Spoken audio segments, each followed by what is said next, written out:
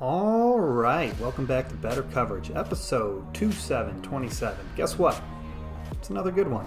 We get the blood flowing early with a few red zone rants. We go over some very interesting Week 5 trends. I know there's some must-see presidential debates going on, but maybe Theo and I should join the next one because we don't agree on many games this week, but we end up aligning on our favorite 5 plays. And hold on, what's that smell? I think I smell a 5-0 week coming up. I feel it deep in my loins. I bet you feel it too. I won't say loins again. As always, follow us on Twitter at @BetterCoverage and leave us a 5-star review. We'd greatly appreciate it. I think that does it. Let's get into it.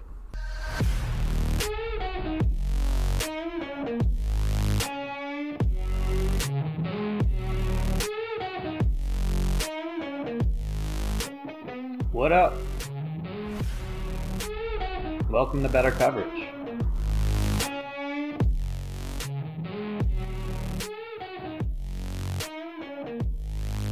Hold up.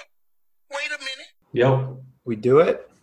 It was your fault this time. I know. Once in a blue moon. I was actually ready to go at like 8:50, and I was going to comment how we started early, but then my microphone's got a cord that I use for numerous things. I had to go find it, and then my computer just started saying initializing. I don't even know what that means. Is that like between – I don't know. I've never heard that word. I don't know what that meant, but I think it was initializing my microphone, but here we are. Here we are. What's up, Cover Crew? I like Cover Crew. The crew. Theo betting weekend. Had a big one, huh? Oh, yeah. Had a big one. Went 9-0 in college football, which was fantastic. Pretty good. Yeah, some would say. Changing 500. And then 11-4 in NFL. Pretty good weekend overall. But only 3-2 in the picks. But only 3-2 in the picks. Yes. So we need I'll to. still take it. Are you down for writing? We can collaborate on a college football article every Friday or Saturday. We can see what we could string together. The thing is, this is where it gets a little bit tricky. Let's And hear it. I think you and I overall approach sports betting a little bit differently. And I think this has been the case for a long time. And I think that's kind of why it works well together is you look at tons of trends and tons of personnel and things like that. And I almost solely look at statistics. Right. So you're saying your articles would be boring. Exactly. It's from, I guess, a viewer base. It's not the most like exciting thing, but it's not necessarily like this cookie cutter like response. Is that the sound a cookie cutter makes? Yeah, it sure is. Wow, interesting. And as far as the write-ups, I think that's kind of like your strong point. Yeah, why don't you just, I can make anything entertaining. Why don't you just send me, I'll ask you your favorite 5 college plays. Then I'll write it up. Week 4 recap, I went 1-3-1. I think that golf trip I talked about this weekend did impact because I didn't have time to look at like the latest updates on injuries and stuff, and I just didn't have time to fully digest everything. That's the excuse I'm giving because I left on Thursday, and I really only had a few hours throughout the week. But Here's an idea. Why don't you give me half the money you were going to bet, and we'll go out back, I'll kick you in the nuts, and we'll call it a day. side note, golfing 36 holes really isn't that hard if you put your mind to it from the beginning. It's kind of awesome. Not. Yeah. I think it's like bad for the 19th hole, and then you're like, wow, this is great. Go over the rest of them. So the rest of them, so myself and our combined one both went 3-2 this past week. So that brings us to 12-8 for both picks, which is 60% against the spread, tied for 144th currently. But I looked at all our picks, and I think all but one, it might have been all of them. I'll relook at it. Basically, if you teased all our picks, you would have won every single game so far to date. Like, we have not lost a single game by a blowout or anything like that. We've been in it to the fourth quarter for every single pick. So teasing our picks, always an option, probably something I have been doing, but I'll continue to do that, especially this week. This was also the end of week 4, so it was the first quarterly bonus. So they paid out for this first, second, and third. So first place got $100,000, which this entry went 18-2 or 90%, Not bad. which I think that was probably my expectation going into this if he wanted to win that bonus. Second was 16-3-1 or 84.2%. They won $25,000. And then for third, there was a three-way tie at 16-4, which I thought was probably a little bit worse than I was expecting. It's still 80%, which is obviously awesome. But just in a pool of, 1,300 or something around there, I did expect like basically 18-2, 17-2-1, and like 17-1. So that last one split 10,000. So just gives a pace for the quarterly ones. That's basically the expectation going forward to win those quarterly bonuses. First place handle ODBMG2. Do you think that stands for anything, or is it just random numbers? Are we getting trolled by a robot? It definitely stands for something. ODBMG2. Old dudes be my go-to. It's probably a grandma. Yeah, most likely. She works at a Starbucks and she's just crushing the super contest. Yeah, season today. Tom Lippard. Tom Lippard. Do you have a rant? Yeah, I got some rants. Let's hear it. You know what really grinds my gears? So my red zone rant is fake laws. Fake laws. Yeah, so these are like laws that they exist. I don't even know if they're laws or rules or whatever, but things that like exist, but we'll get to it. So you don't have to listen to them. Yeah. So I was recently. You're like murder. Yeah, I was recently at this outside taco stand thing where it's like an outside seating only situation. I got it. Because of everything going on, and there was a very strict one drink per person, and they said this as you were ordering. So law-wise, whether this is like a city ordinance or whatever. Yeah. They're trying to prevent too much drinking. Yep. But what was happening was basically when everybody had like a half a drink left, they would be like, oh yeah, like, can I get a beer or whatever? And the people serving were basically like, yeah, but you can only have one. So everybody was just chugging their half drinks, which was creating the exact opposite of whoever created this rule or law or whatever. People are just getting slammed. Want it to happen, where people are getting slammed because people are just chugging the rest of their drinks. So it's just people like are speaking Spanish, even if they don't even know how to do it. And it's just like a totally unreasonable expectation to like hold to those standards when like it can easily be manipulated like that.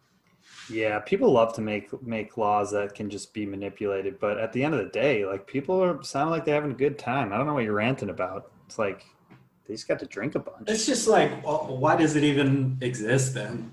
Like, what's the point? I hear you. Mine is MLB interviews during the playoffs. We were texting about this. It seems like they're constantly doing it. It's obviously not planned, but during like big innings. And regardless, when I'm watching as a White Sox fan and I see a A's player in the outfield with a headpiece in, it's just, I don't want to listen to it. And it's like, they're always usually pretty super awkward. The guy was saying like, can you hear me a bunch? The one time he said, can you hear me? And it was purely because the announcers weren't asking him any questions. Yeah. And it's like, they showed that the White Sox had a man on second and they hit it up the middle and he ran in and fixed his earpiece as he was trying to pick up the ball to throw it home. And it's just like awkward when you see another team hitting home runs while the guy's in the outfield and he's mic'd up and just like, shit, that ball was crushed. Yeah, they were getting smoked. And I had responded to you like, there's no way he's enjoying this. We should not be interviewing. We can do it during the regular season, not during playoffs. I like players being mic'd up, but not the interview. Like I like hearing, the emotion and stuff like that. But not the interview, not for me. So and even I texted you this as well. It just popped in my head, but I can't remember which announcer said it. But they were like, "I know that some viewers view this as cringeworthy." Yeah, that's what you guys even know people hate this, right? That's what I think they probably got feedback. I didn't hear that because I put it on mute. That's how much I didn't like it. But yeah, apparently they're like, apparently some of you thought that was really awkward, but we don't. Yeah, I was like, what? Clearly you do. Not about it. My soon-to-be sponsor is also probably similar to a Red Zone rant, but this is a rare situation where technology, in my opinion, has actually gone backwards. What happened to picture-in-picture? Do you remember this growing up? Like you'd have a little box on the bottom right. Sure, it was tiny, but I had a TV growing up that you could split the entire screen 50-50. Right now, we should have like 15 things going on at once. You can do it with your computer, but on smart TVs, I want on my controller the PIP option, and I'm soon to be sponsoring that because I want that to happen. And maybe if we get the word out there, someone will look into it. I agree. It should just turn into split screen, which would be awesome. But yeah, why can't I just like split it in 4 and watch 4 things at once? Oh, maybe it's one of those laws that you were talking about. Maybe. Mine is masks, and not to go down that road too much, but aside from the virus utility, it provides other valuable protections. I was walking. Was this also at the Mexican restaurant? It might have been after you hear this. So I was walking into the elevator as somebody stepped off in my apartment building, and this horrible human being trapped me, unleashing an ungodly fart in the elevator as they got off. That didn't happen. It did. But I Did was it look like a person that was going to do that? I don't really think I was like Big paying old boy. attention. Okay. And then it just like caught me off guard once they trapped me. Oh. But I was like, dang, this actually has like competitive defense. But yeah, he probably came from the taco place. Yeah, that's where the taco place came in. He was like, you got to go there. You can just house drinks at all times. All right, everyone wear their masks due to farts. Don't nobody go in the bathroom for about 45 minutes. Somebody open the window.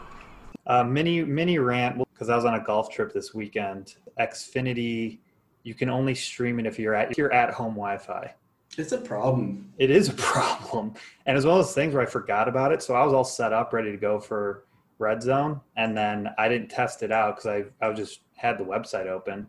Right when the game started, I was like, oh my God. Then I had to go searching for, those crazy websites. I was streaming from like dudeslovestreams.org or something. And then there was all those ads you have to click through. Kind of virus. Yeah, there was like, in order to watch a game, you need to click through like 18 ads. One of them is like, watch Marge Simpson have sex with Peter Griffin. You're like, what is happening here? I just want to watch Red Zone. Let me do it. But Xfinity Wi-Fi, we need to figure that out. Yeah, especially because you're paying for it. I mean, that's what I mean. Like, I get that you're trying to, but like, maybe allow one person on any device to stream from anywhere. Yeah, that's fair. We return you now to your regularly scheduled program. Season to date favorites are 29-32-2 against the spread. They're 42-20-1 straight up. Home teams against the spread 28-33-1. Again, just reiterating that it seems like away teams just are having an easier time scoring because they don't have to worry with crowd noise and they can get their play calls in, which has led to overs going 37-25, covering by an average of 5 points per game. I think it's like the second straight week that all afternoon games went over, which is nice. But then you see that and you're like, well, I might as well bet all the afternoon, like the late afternoon games over. And then those have typically went under. So I don't know what the trend is there, but it seems like these noon games have just been crushing the over. First half overs are 40-21-2. So hitting at an even higher rate than the full game overs. And 2020 has seen the highest average combined score through the first 4 weeks dating back to 1994. One thing to note that it is the 5th week. Preseason's usually 4 weeks. So maybe defenses now have had those 4 weeks and step it up and maybe get values with unders. But I'm probably still going to bet overs until it proves unprofitable. I don't know. If you look at this week, there's, I think, 5 totals that are 54 and above. So I think everybody's starting to take notice, and again, like, sportsbooks aren't just going to sit back and continuously lose on this. when does it regress? Yep. Yeah, we'll see. Week 4 highlights. Broncos kick things off with a wild 37-28 win against the Jets. New York is a complete disaster, and Adam Gase somehow still has a job. Ravens bounce back and win in blowout fashion 31-17. Looks like Dwayne Haskins' era is officially over for now. Lions go up early again, this time jumping to a quick 14-0 lead, but Detroit shuts down per usual, and Saints win 35-29. Teddy Bridgewater looks like the real deal as the Panthers beat the Cardinals 31-21 to move to 2-2 on the year. I'm assuming Arizona fans are starting to get a little worried here. Burrow gets his first win 33-25 against the Jags. Mixon wins a lot of people their fantasy matchups. Texans are a complete disaster as they lost to the winless Vikings and then fired their head coach Bill O'Brien immediately after.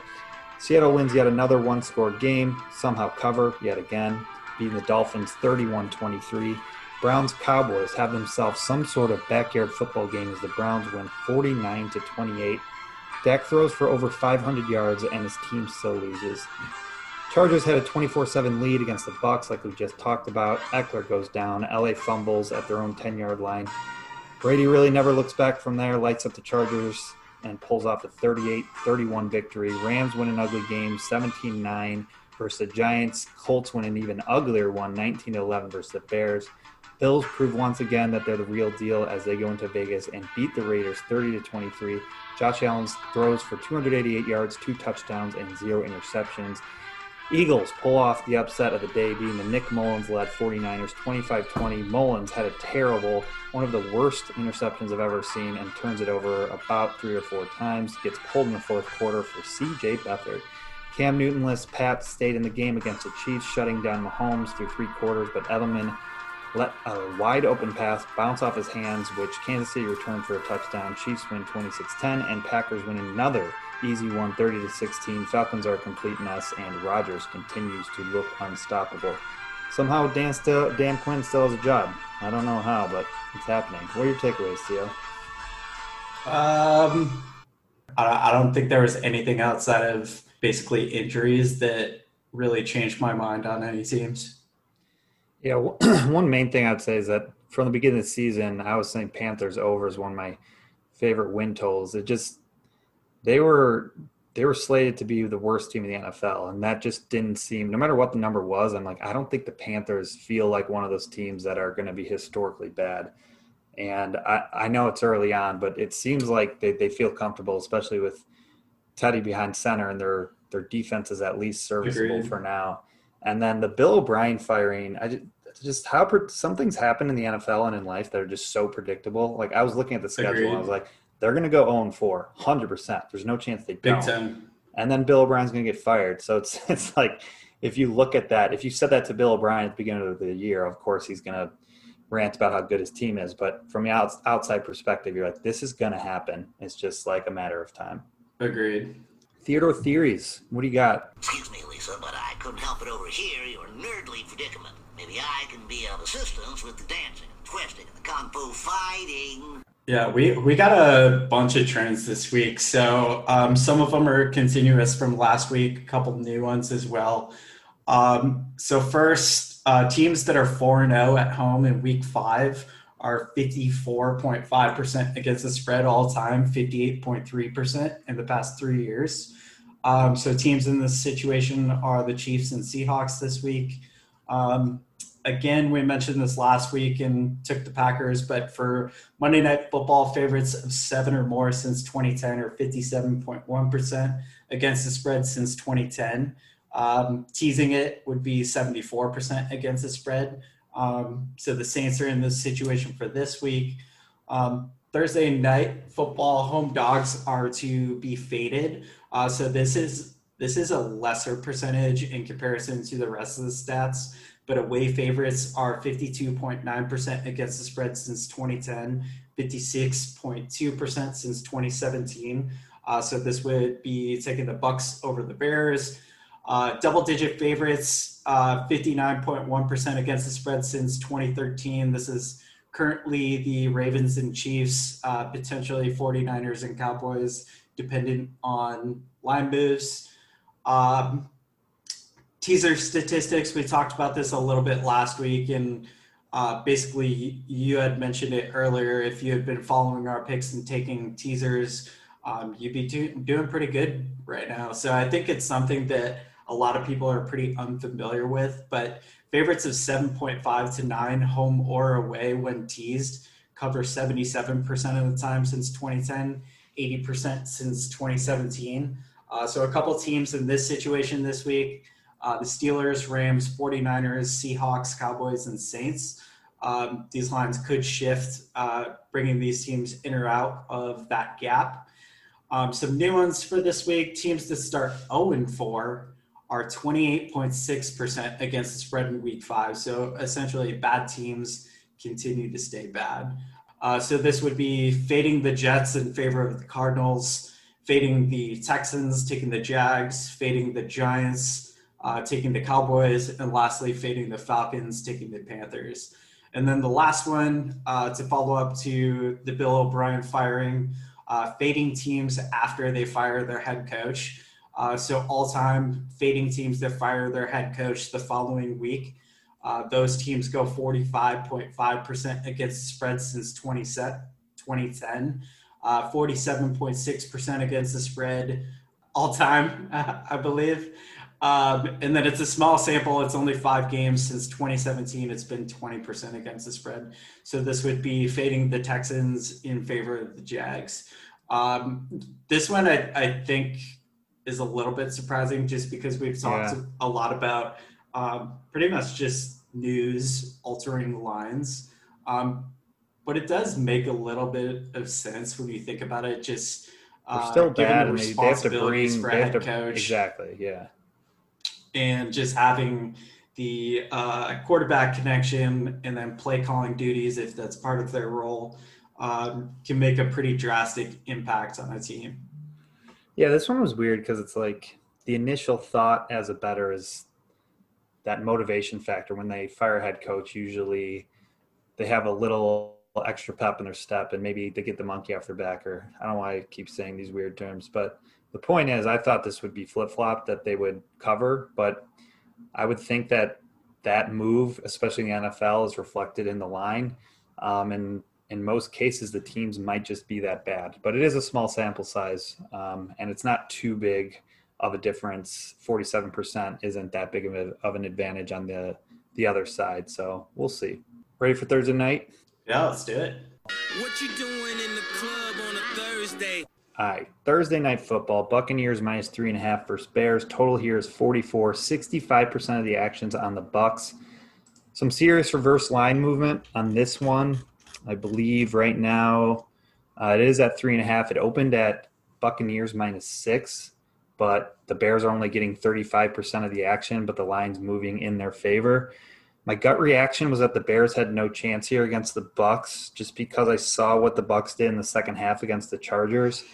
And it was just like maybe they figured something out. It seemed like every single play the Bucs were just throwing it deep and completing passes, but I got to remember that that's only one half and how injured the Buccaneers are. O.J. Howard out, Evans out, or Mike Evans is questionable. Leonard Fournette, I believe, is questionable. Chris Godwin is out. And the Bears D is also 7th in yards per play and have the second-ranked passing defense. So you are playing a team away that has a great passing defense. And remember that the Chargers kind of just gave away that game. Eckler went down. They fumbled at the end of the first half. So if that game stayed in the Chargers' favor, I think I would be more confident in the Bears here. Bears likely won't allow Brady to chuck it deep because of that passing defense. But the Bears are 4-12 against the spread in their last 16 games, and they're 26 in yards per play this year on the offensive side of the ball. I need a little bit more from Nick Foles to actually bet on the Bears, and they're facing a defense in the Bucs that has a second-ranked rushing defense. I think I like the under, but I'm scared with the over trend. Chicago is now going under in 6 of their last 7 home games, and those totals have averaged only 34 points total. 2 good defenses. Bucs have a ton of injuries. Bears have trouble moving the ball. At the end of the day, we got a low total, a home team getting points, and the reverse line movement in the Bears' favor. So if I'm just playing the numbers, I think I got to go with the Bears here at 3.5. Yeah, I like the Bears here. The Bucks are heavily backed. As you mentioned, they have a lot of injuries coming into this game. The Bucks are also sixth worst in first down efficiency at 34.2%. The Bears defense is third in opposing third down conversion rate, seventh in points allowed.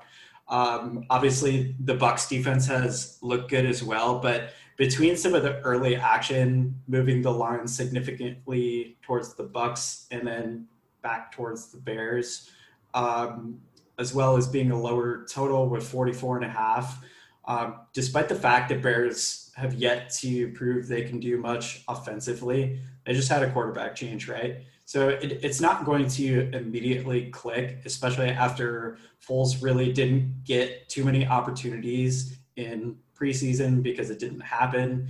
And then as far as getting backup reps in practice, just creates a disconnect with receivers and things like that. Foles since 2017 is 60% against the spread, 11-5 straight up, 68.6% winning games.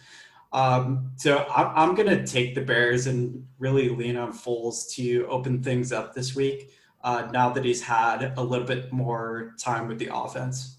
Yeah, I'm with you. And don't you hate when this happened last game when the Bears started driving when the last like 4 minutes to score and only go down one score, when the announcers are like, and you got to wonder why they haven't been doing this the whole game. It's like, because they're in prevent defense. What are you talking about? Yeah, they're literally giving that. Anyway, Sunday.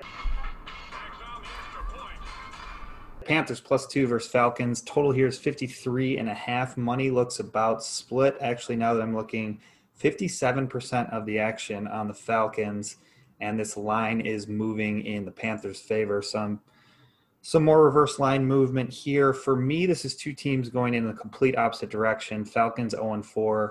Panthers have won 2 straight. I like the Panthers here. Teddy Bridgewater looks like a great fit. He has a 97.4 passer rating this year. Carolina also surprisingly 8th in yards per play offensively. I do worry about the red zone efficiency, but that's what I talked about last week as something that could possibly turn around. And through the first 3 games, that was something that Teddy wasn't getting done. But last week he was 4 for 5 in scoring touchdowns in the red zone. Now they face an Atlanta defense that's 30th in yards per game allowed, 30th in points allowed per game, 29th in passing success rate, 20th in rushing success rate. I could keep going. The point is that they're basically in the bottom of the league in almost all defensive categories. Also looks like one of their starting safeties was placed on IR. And Carolina's defense has been great at preventing big plays. That's one thing that I looked at here. They're 28th in the league in completion percentage allowed, so they are allowing quarterbacks to complete passes, but they're 3rd in yards per attempt. So it's like they're just allowing these check down passes. They're making sure that quarterbacks don't go deep. So if you prevent Matt Ryan from getting deep balls converted, if you have a injured Julio Jones, you have Calvin Ridley who had 0 catches last game, I just don't see where Matt Ryan's going to go with the ball. Also short week for the Falcons, and if you're looking at trends, which we always do, those support Carolina. Divisional road dogs typically cover early on in the season. Dogs are 33-18 against the spread against Dan Quinn. And Dan Quinn is 0-8 against the spread in his last 8 games as a favorite before December. I do like that before December stat because it seems like they always just start off so shitty and then the lines actually adjust. And then they start covering some games. But early on in the season, you want to bet against Dan Quinn. After a loss, usually some teams some coaches get their teams going. Not Dan Quinn. 5-24 against the spread. His team is after a loss. And we already talked about teams that start 0-4, which is the Falcons here, are 28% against the spread in week 5. And then finally, Teddy Bridgewater, career 77% against the spread. I love the Panthers here. Also like the over, see both teams moving the ball, but everything I looked at is just bet on the Panthers. Yeah, you texted me Monday about this line saying how ridiculous it was. And at the time, I really didn't have any sort of reaction. You're giving me nothing. I was shooting off text to you, when you're just like looking for excited responses and you're just like, can't give you an opinion right now. Yeah, it really didn't seem out of line on the surface without looking into anything. And then after looking at it, I 1,000% agree with you. While the Falcons can put up points, so can the Panthers. The Falcons are second worst defense in total points. They've given up 138 points on the season, which has led to a minus 32 in point differential. So the teams worse than the Falcons for point differential are the Washington football team, the Texans, Giants, and the Jets. So it's really not good company to be in. I tend to look at point differential in pretty much every game. Teddy Bridgewater is third in the league in completion percentage. And at this point, I think there's still a probably notion for him being underrated, especially as far as the point spreads. So I agree with you. I think this is a ridiculous line now that I look at it. And I really think the Panthers should be favorites here. Nice. And while I talked about texting, I think besides my parents, you're the only person I know that still rocks the K text. K you just text? shoot off Ks. Yeah, just a simple K. Yeah, I would say I'll quite often. I don't know about that. I'll take some screenshots. I'll start liking your K texts. Yeah, it could be true. Maybe you just do it to me, which would be offensive. But what am I expecting from you? I don't need a lot of. I'm scrolling since last 2 weeks. I don't see a single K. I think you got the wrong guy. No, I don't have the wrong guy. Yeah, you got the wrong guy. Prove it. I don't see a single. How far back are you? We're back in September. Yeah, you are incorrect. You got the wrong guy. It's different. Got one. What? Tuesday, September 22nd. Me, I've got to drive to the Burbs Thursday. Let's do tomorrow night, 9 Central Time. Okay. Well, yeah, 4 weeks ago. Yeah, every once in a while you get a K. We're on different time zones here, so sometimes it's super early. All right. Oh, got another one. September 16th. All right. Anyway, so you get about back into the 3 a month. Almanacs. Yeah. K-Texter and me, normal texter, both like Panthers.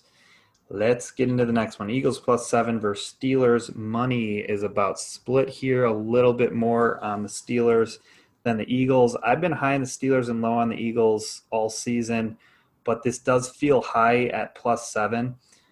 Before I saw Ben Roethlisberger's quote, my initial thought of this game and overall was just that without preseason and with a bye week, basically, that the Steelers are going to get out of a groove, and this is actually a disadvantage for them to have that week off. And then Ben Roethlisberger had to come out and ruin it and say exactly what I was thinking. So he said, got the short end of the stick regarding the disruption of the schedule. He added that he's just starting to get things ramped back up, and the postponed game against Tennessee halted progress. So then I saw that, and I was like, damn it, he's saying what I said. So is he just like toying and making sure his team's like ready? I don't know, but I think he's also saying he would prefer a later bye week because he's old. Correct. Yeah. Either way, I do think that with COVID, with no preseason, this is going to impact them. But do you want to take Eagles +7? Not sure. It's just that the Steelers, to me, even though I was high in them preseason, they really haven't proved anything yet. They've won close games against Houston, beat them by 7, beat the Broncos by 5, and beat the Giants by 10. It's a game with a low total that I do think I would like the under more than the over. I think both defenses dominate. So I do lean Eagles here. Hesitation, Steelers D is third in yards per play, first against the rush. Phillies D is also, or their offense is 31st in yards per play. And there's just so many injuries to watch for the Eagles on a week-to-week basis. Specifically, their offensive line is banged up. They're tied 29th in sacks allowed. And you have this Pittsburgh D who has a excellent pass rush, so will Wentz just be under pressure the entire game? But surprisingly, Philly defense is 5th in yards per play allowed and are 1st in total sacks this year and 8th in pressure rate. So hypothetically, a low total, 44, both defenses dominate. Steelers come out slow. Eagles are technically in first place, so they still have motivation. Ridiculous. And winning is contagious. Maybe the Eagles get some extra life here. They did just beat a Nick Mullins-led 49ers team, so not really that impressive, but I lean Eagles. I'll keep my eye on the injury report. And there's also a guy walking across the street from me that is wearing Steve from Blue's Clues shirt. Invite him on. I don't know if that's a Halloween thing, but he's rocking it. Anyway, keep going. I I think this is my least favorite game. I'm gonna pass. I kept trying to find a reason to take either side, and I just couldn't find it. I think I saw things on both sides of the equation.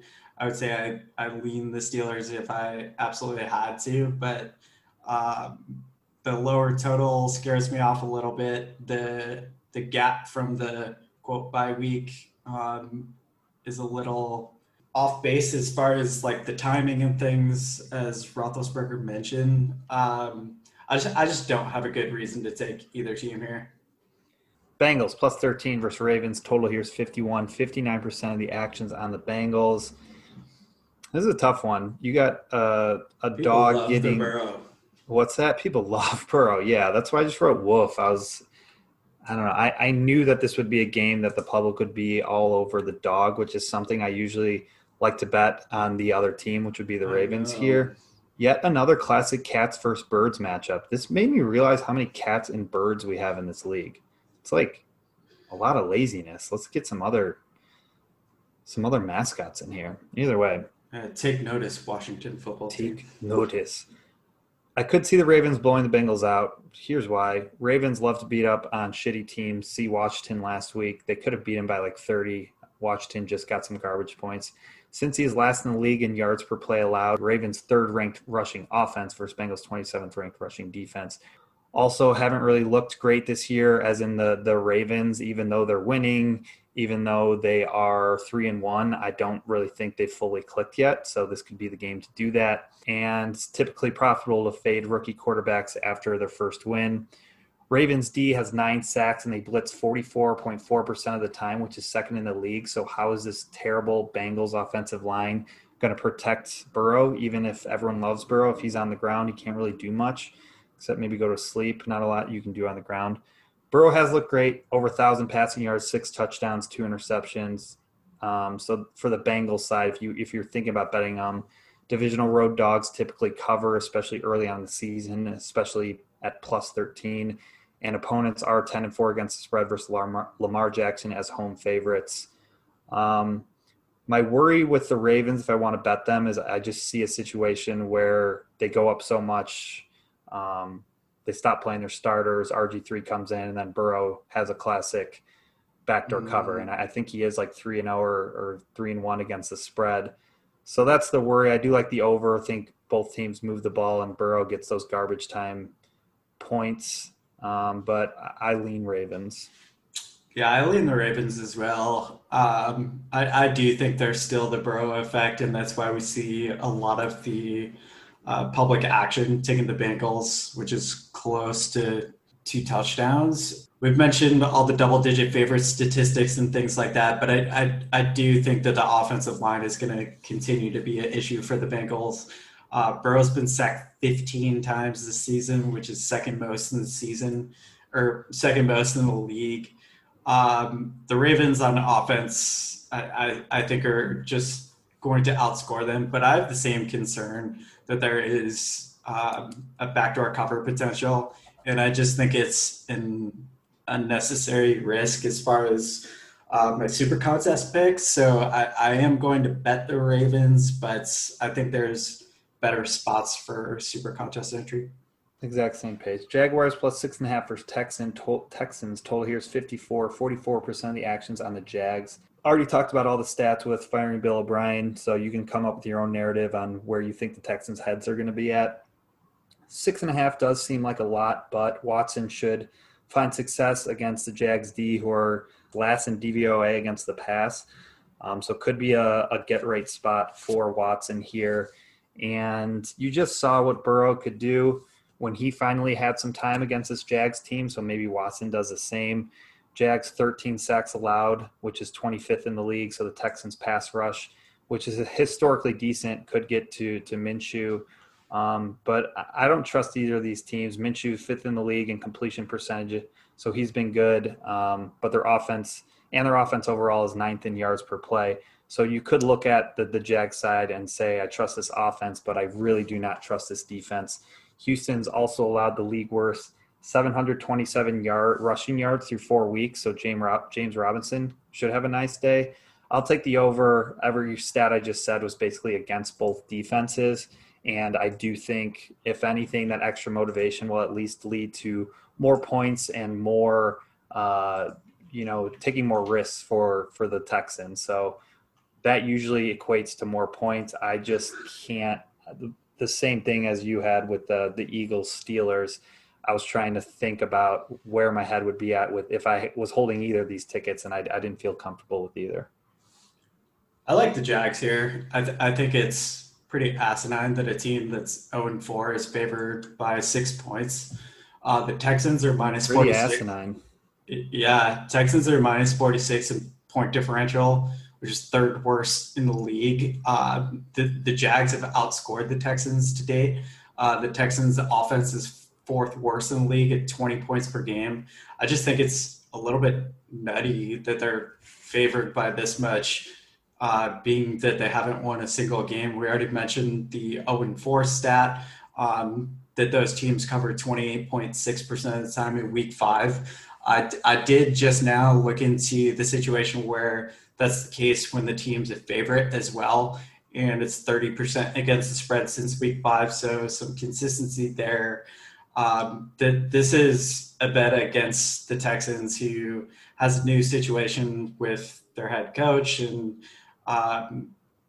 it's hard to be motivated after starting 0-4, and then basically everything else is changing on top of it. It kind of feels as if you're just kind of thrown in the towel. So I think there's going to be a lack of motivation for them as well. So I'll definitely take the Jags here. All right, I'll table that. All the stats, as we talked about, lean towards the Jags' historical stats. Just that Jacksonville defense worries me. You called this line nutty and asinine. Is there one more? What is it? Adjective, verb you can give me? Ludicrous. Ludicrous. Like it. Luda. Cardinals -7 versus Jets. Battle of the flying things. Total here is 47. 75% of the money is on the Cardinals. I could rip through all the stats here. The point is that the Jets are 0-4 straight up, 0-4 against the spread. They're starting Joe Flacco. Cardinals are a massive public play. They just had 2 bad losses against Carolina and Detroit, so a possible bounce back spot. The stats actually don't look that good for Arizona. So they're 25th in yards per play, and their defense is 20th in yards per play. But at the end of the day, it's just like, is it just the year to just fade the Jets no matter what, even if it's a public play? You're not going to see me putting money on this Jets team. And the recent struggles for the Cardinals do worry me, but I feel like I'm just going to be mad if I miss out on betting against the Jets on a weekly basis. I'm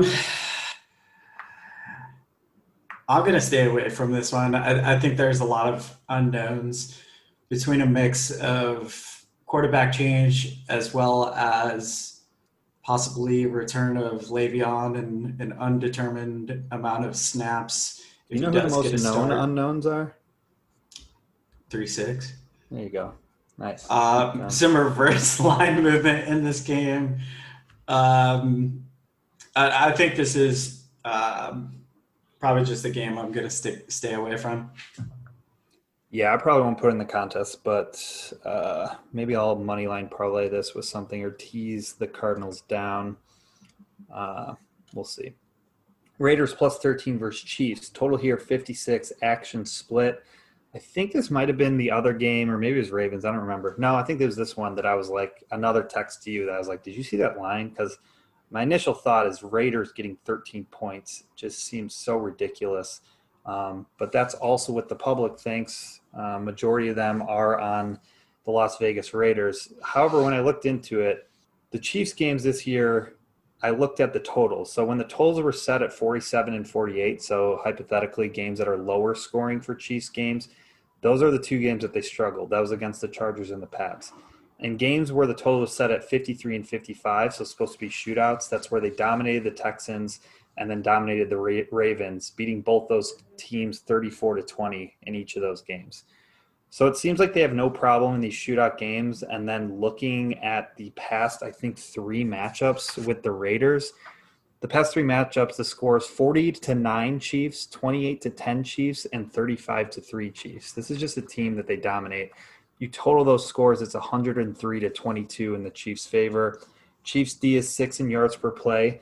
They're 5th against the pass. Obviously, they've always been struggling against the run. Right now, they're 29th against the run, but the Raiders have so many injuries, specifically offensive line injuries, so they may struggle to even run the ball anyway. And the Raiders D is mainly what I'm betting against. 27th in yards per play. They don't get pressure. They can't cover anyone.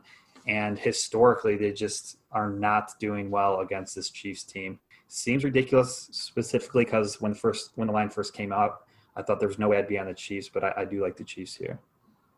Yeah, I think the big thing contest-wise and I guess betting-wise is if this game will happen, which Why? is basically due to COVID. So the Chiefs had a practice player last week get it.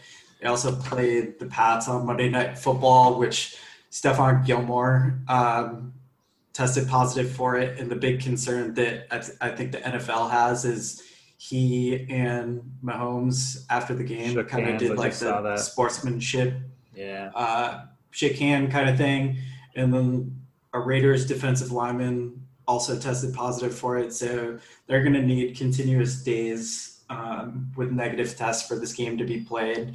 And I don't think they're going to allow the game to be played if Mahomes unfortunately gets it. I obviously hope that this game does get played because I like the Chiefs as well. They essentially look unbeatable. Everything's clicking offensively. The question is really how much, and seeing a pretty high total for this game, upwards of 56, the Raiders giving up 30 points per game. It's a situation I think the Chiefs will take advantage of and cover. But the big unknown is basically, if this game will be played, if anybody else tests positive, and just something to monitor throughout the weekend. Yeah, that's not ideal. Would hate to put them in when there was like another team we could have put in. Yeah, and exactly. Then see something happen. So we'll just monitor the situation. Rams -7.5 versus Washington. Total here is 45.5. Action is split. Kyle Allen back in the league. Dwayne Haskins, another situation where, like, obviously he's not that good. Like, it was just a matter of time. He looked terrible. We have Kyle Allen in, and the line has not moved, I don't think. It's just like, yeah, whoever's playing quarterback doesn't matter. Yeah, whatever. Let's pick out of a hat. Washington offense has looked terrible. Now they got Kyle Allen in. Their defense has tons of injuries. The reason we didn't back them last week, actually bet against them, was because of their key injuries on their defensive line, which is the part of their defense that should win them games. You got a bounce back opportunity for the Rams. Also have the 6th ranked pass defense. That's for the Rams. So where are they going to move the ball? And you can run on this Washington team. So I do lean the Rams. Hesitations. Rams traveling east for the 2nd straight week. And they're giving up over 5 yards per carry. Antonio Gibson looks dangerous.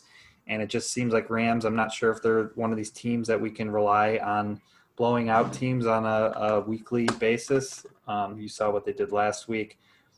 I like the over. Over is 10-3 and Kyle Allen starts. I think that's mainly because he takes risks, which leads to more turnovers, also leads to more touchdowns. And you have a banged-up Washington defense, so this bounce-back spot, I do think the Rams offense finds more success. But I can't really figure out a reason to bet either of these teams. Is this Super Contest line 7 or 7.5? It is 7. Cool. Betting wise, I like the football team if it's 7.5 or more. There's a little bit of the public news scenario that we've mentioned, just being that the quarterback change to Kyle Allen. I do think it makes this team better, in my opinion. I think it's been understated that Kyle Allen had the Panthers' relationship with Ron Rivera. So I think it's going to be a pretty easy transition. This is a lower total at 45.5 in today's NFL standards. The turnovers have really been the issue as far as covering games. I think we've kind of mentioned a couple of the games where we did take the football team where they basically lost the spread on a last-second turnover. So if they can keep that in check at all, I like the football team here. Colts -1.5 versus Browns. 60% of the action here is on the Browns. This is a very interesting game because it's technically strength versus strength. Colts are number 1 against the pass, number 4 against the run, where the Browns have just been dominating offensively, especially running the ball. They're number 1. They have the number 1 rushing offense. Colts have held opponents to under 10 points per game, and the Browns are averaging 31 points per game. So another strength for strength here. What it comes down to for me is there's all these stats to support the Colts, but who have they played? They played the Bears, the Jets, the Vikings, and the Jags. So you have all these stats that are inflated due to their opponents.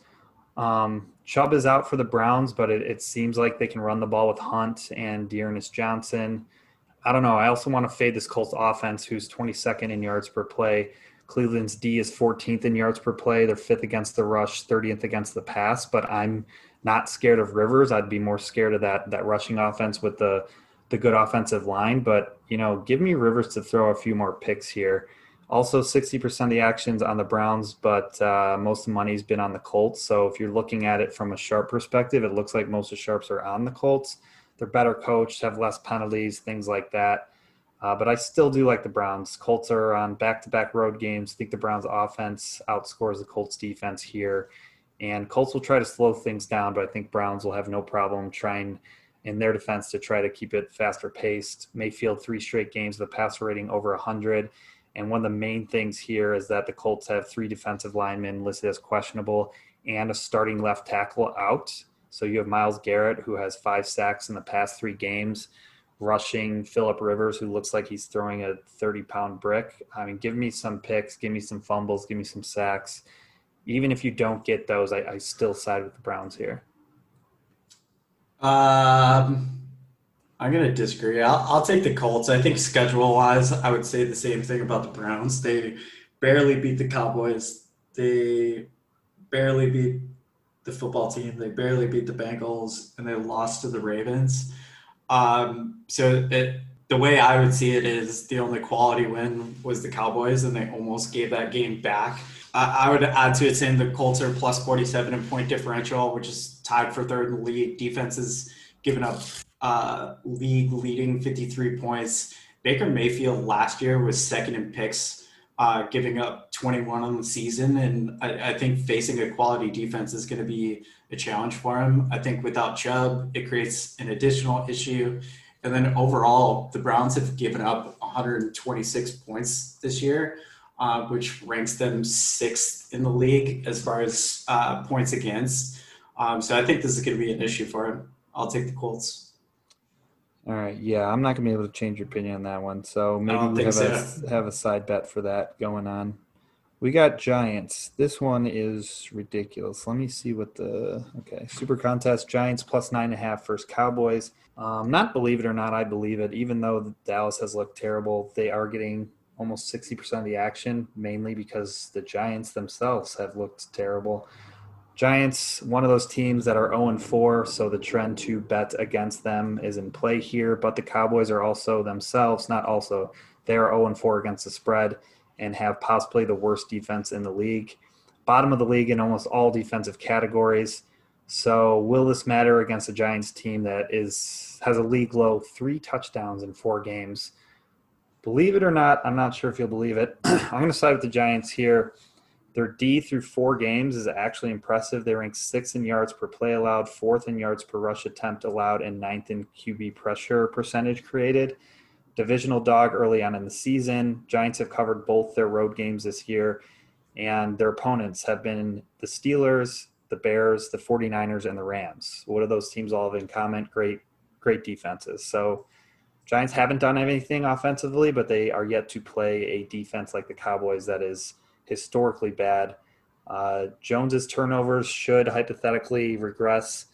You could look at this as a Jason Garrett revenge game, or you can say Jason Garrett is trash and I don't want any part of him.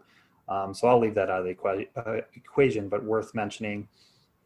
Argument for the Cowboys is that they're number 1 in passing yards, 3rd in overall in yards per play. But for me, it's like all those mainly have come in garbage time. They're losing 40-14, and then they just get all of these crazy yards from Dak. But it's like what's he doing in the first half? So 9.5 seems too much for a defense that can't stop anyone. Since 2015, underdogs that open +9 or +10 are covering at an 80% clip. That's 35-9-1. So I don't love it. I do love it, but I hate that it's just the Giants, and it's like, God damn it. But in my opinion, you got to play the Giants here. I'll take the Cowboys. Ugh. Yeah, I was like, I can't get past the fact that they've scored 11.8 points per game. So while the Cowboys defense has been an issue, it's not going to be against a Giants team that has struggled consistently to put points on the board. I think you start to flip it and look at the other way, where the Cowboys have been putting points up consistently. I just don't see any situation where the Giants can keep up.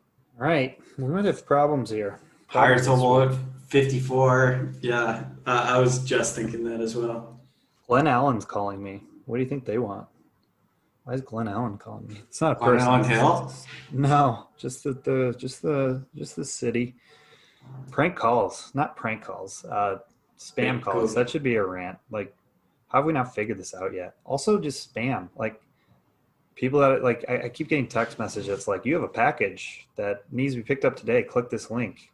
I'm not clicking that link. Did you get it? No, it's not real. I looked it up. They're trying to get me. They're trying to take my shit.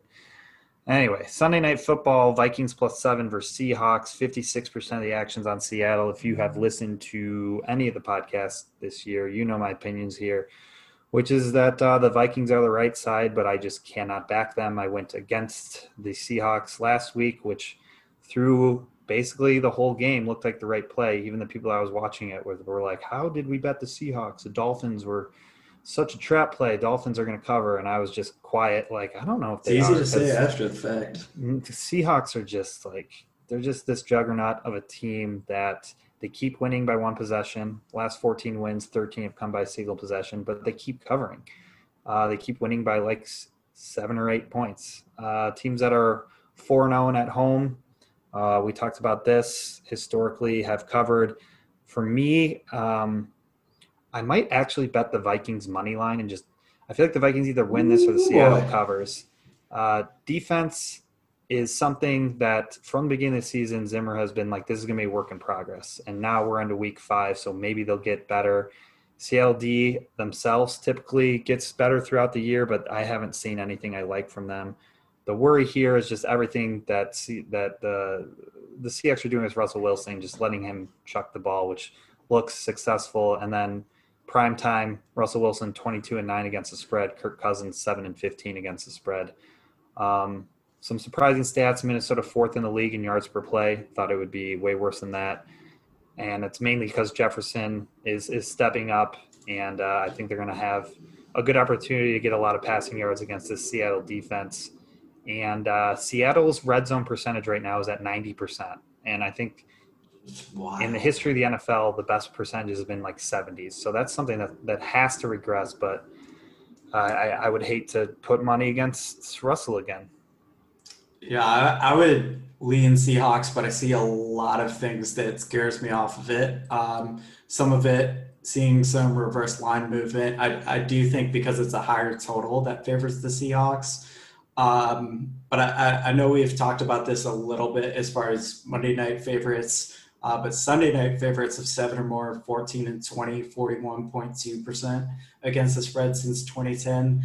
I do think it's a situation where the Seahawks are likely to outscore the Vikings, but I kept, I guess, flipping my confidence on it. And I just don't feel too confident behind it. All right, one more. Monday Night Football, Chargers +7.5 for Saints. Total here is 51. Action's about split. I like the Chargers here. I liked it at 7.5 more than the 7 we're getting. Saints defense has given up 37, 34, 23, and 29 points. Breeze doesn't look like himself. Still hasn't showed me anything to make me believe they can beat a team like the Chargers by 7.5 or more. Worry for Chargers. Eckler's down. We saw how they performed when he went down last week, but Obviously, you have a week to prepare, and the main thing here is that Herbert has looked very good. Had a 137.9 passer rating last week. Saints are allowing opposing quarterbacks to have an average of 104 passer rating. Chargers are also 9-3-2 against the spread in their last 14 games as an underdog, 33-15 against the number as a road dog. Saints in primetime this year are 0-2 straight up and against the spread. They're 6-15 against the spread in their last 21 games, laying 7.5 or more. And they don't have this home crowd advantage, obviously. Chargers decent against the run, 15th against the run. So should be able to limit Alvin Kamara to an extent. And then the passing game, if Michael Thomas is out, if Jared Cook is out, I love the Chargers even more. The thing here is you really got to keep your eye on the injury report. Is Michael Thomas going to be back? A number of defensive issues on the injury report. Defensive backs, Marshawn Lattimore, Janoris Jenkins, and then one of their guards went out. So I like the Chargers here. Again, another injury note. Chargers may have 3 offensive linemen they're all questionable now. So this is another one I just got to keep my eye on the injury report. I like the Saints. Man. The Saints who seem yet to put it together. TBD on Michael Thomas's status. If they get him back, it frees up the rest of the wide receivers. I think despite being 2-2, they're still a top 5 scoring team in the league, averaging 30.8 points per game. And it's really just been defensive issues. And I think when you take Austin Eckler out of the equation, a team that was already struggling to put points on the board, the Chargers were 27th in points per game, averaging 21.2 and minus 12 in point differential on the season. I just don't see it as a threat to the defensive struggles of the Saints. So I'll take the Saints here. Well.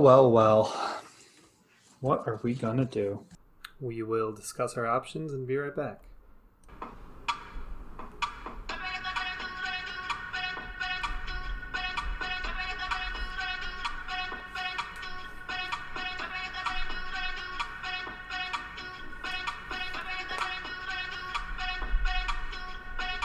All right. Theo and I talked. First week that we did not have too much agreement on the game. So what we did for our combined picks was found 3 picks that we both were cool with, and then Theo put 1 in and I put 1 in. So for the better coverage entry for the Super Contest, we're going with Bears Thursday night plus 3.5, Panthers plus 1.5, and Jags plus 6. Those are the 3 we agreed on. And he threw in Colts minus 1.5, and I threw in Eagles plus 7. For Theo's picks, he's going with Panthers plus 1.5, Jags plus 6, Colts minus 1.5, Cowboys minus 9.5, and Saints minus 7.5. I tentatively am going with Panthers plus 1.5, Chiefs minus 12.5, Eagles plus 7, Giants plus 9.5, and Jags plus 6. I may change those before the deadline tomorrow based on injury reports and COVID and things like that. So check me out at Top Tier Picks. I'll give my final Super Contest plays. If anything changes, we'll let you know at Better Coverage. Follow us there on Twitter. We'll give out all our favorite plays, trends, anything else you didn't hear here. And we'll also be writing an article breaking down every game. Check it out at bettercoverage.com.